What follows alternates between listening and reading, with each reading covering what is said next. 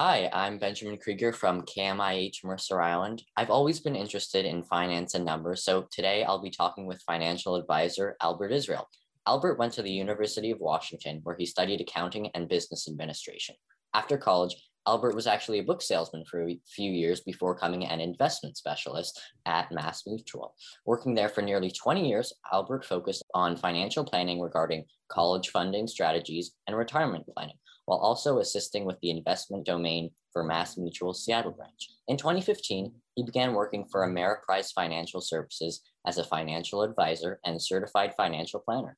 Albert offers clients personalized financial advice, helping them with saving for college, retirement, investment plans, and opportunities, and more, giving clients confidence, connection, and control of their financial lives.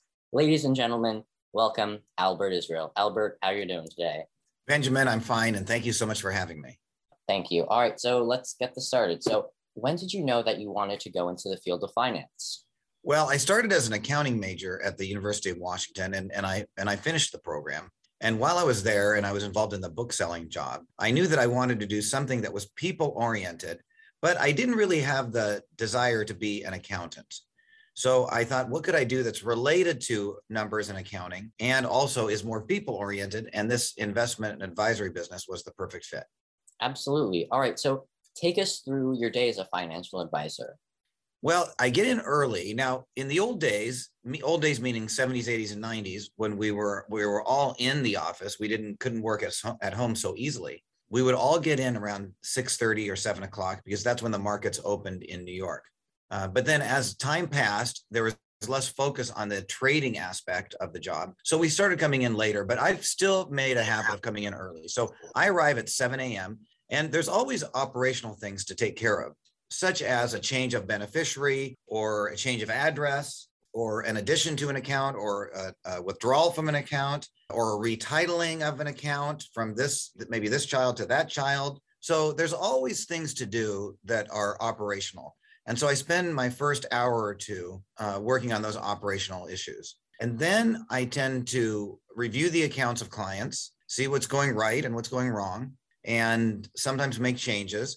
Sometimes I make the changes on my own. I have the discretion in some cases. Other times I have to call the client for their approval. And also during the day are lots of emails and calls coming in from clients. So they're asking some of the operational questions and also some of the investment questions. Should I be investing money here or there? Should I invest more? Should I invest less? So dealing with those issues all day.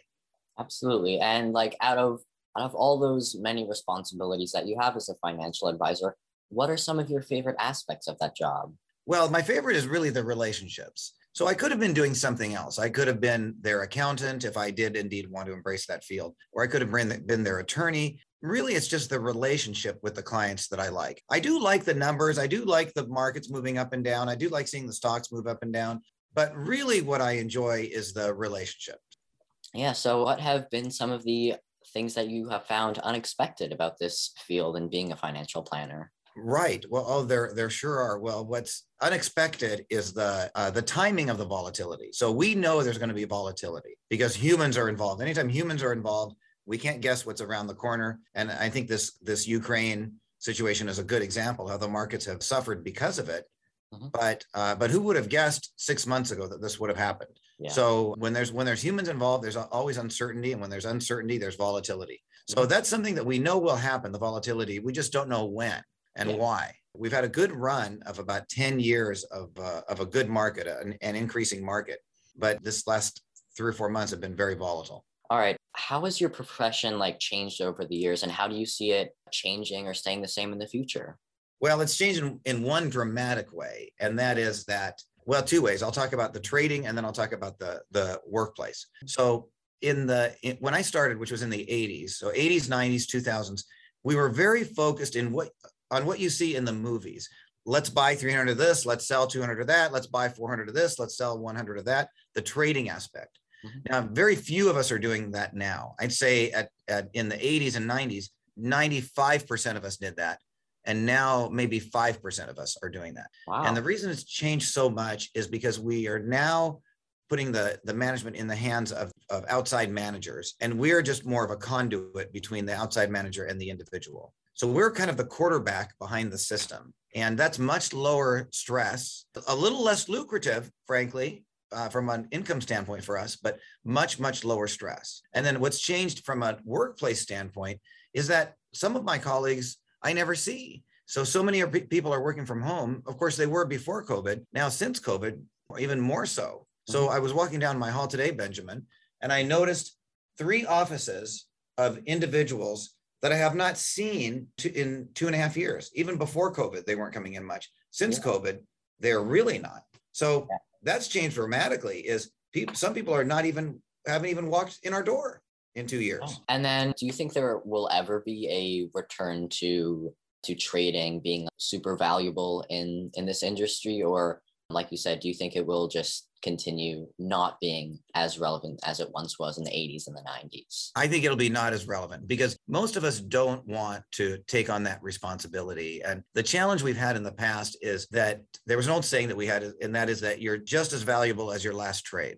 So if you pick the wrong stock and you picked it for half your clients or 2/3 of your clients or all your clients, and it went down, it went south, maybe even went out of business. That happens once in a blue moon, but it happens.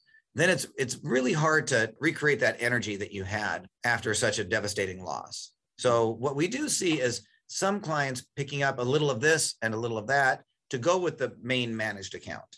Definitely, yeah. So that's one way you can kind of pursue both paths. Mm-hmm. Yeah, and so now I don't know that much financial terminology, but what you're describing, it's kind of like those basket fund, Correct, something like that. Correct. All right. Awesome. The only the small difference, and I'd say noticeable difference, is that the baskets generally don't change. The baskets are static, whether it's an index fund or an exchange traded fund. Those are generally static. They have X number of stocks in it, and usually those same stocks remain. Generally, there's exceptions, but in our case, we're always, or the managers, at least our managers, are always massaging the portfolio. So when we use the term rebalance, when we rebalance every 6 months, 3 months, 6 months, 9 months, every year, there are new stocks that enter the portfolio. So, for example, maybe the manager thinks that Bristol Myers has run its course and it's at a high. She or he gets out of Bristol Myers and into Johnson & Johnson, which they might think is a better value. So those baskets are pretty static. Ours are constantly changing. I'll phrase it this way, Benjamin: constantly changing slightly, constantly slightly changing. Interesting. Yeah. And then I guess for those who aren't in the financial industry but want to learn more about it, what would you say is like the best way to inform yourself about things financial, whether it be the stock market or anything in that realm? Well, the best way by far is to buy a few individual stocks. You can buy one share in a particular company.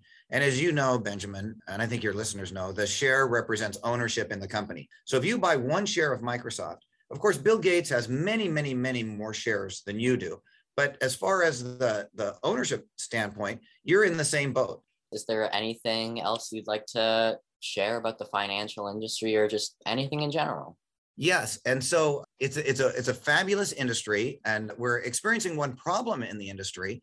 It doesn't so much apply to your colleagues now, but it will in about 7 or 8 years, is we're having trouble hiring people in the entry-level positions. And so those entry-level positions don't pay very much, but they're good background. And so I think what we're trying to tell the young people is, don't be afraid to take a job where you're not going to get super wealthy. Don't be afraid to take a job that's not the highest paying job. You've got plenty of time for this. And this more applies to when you're 22, 23, 24.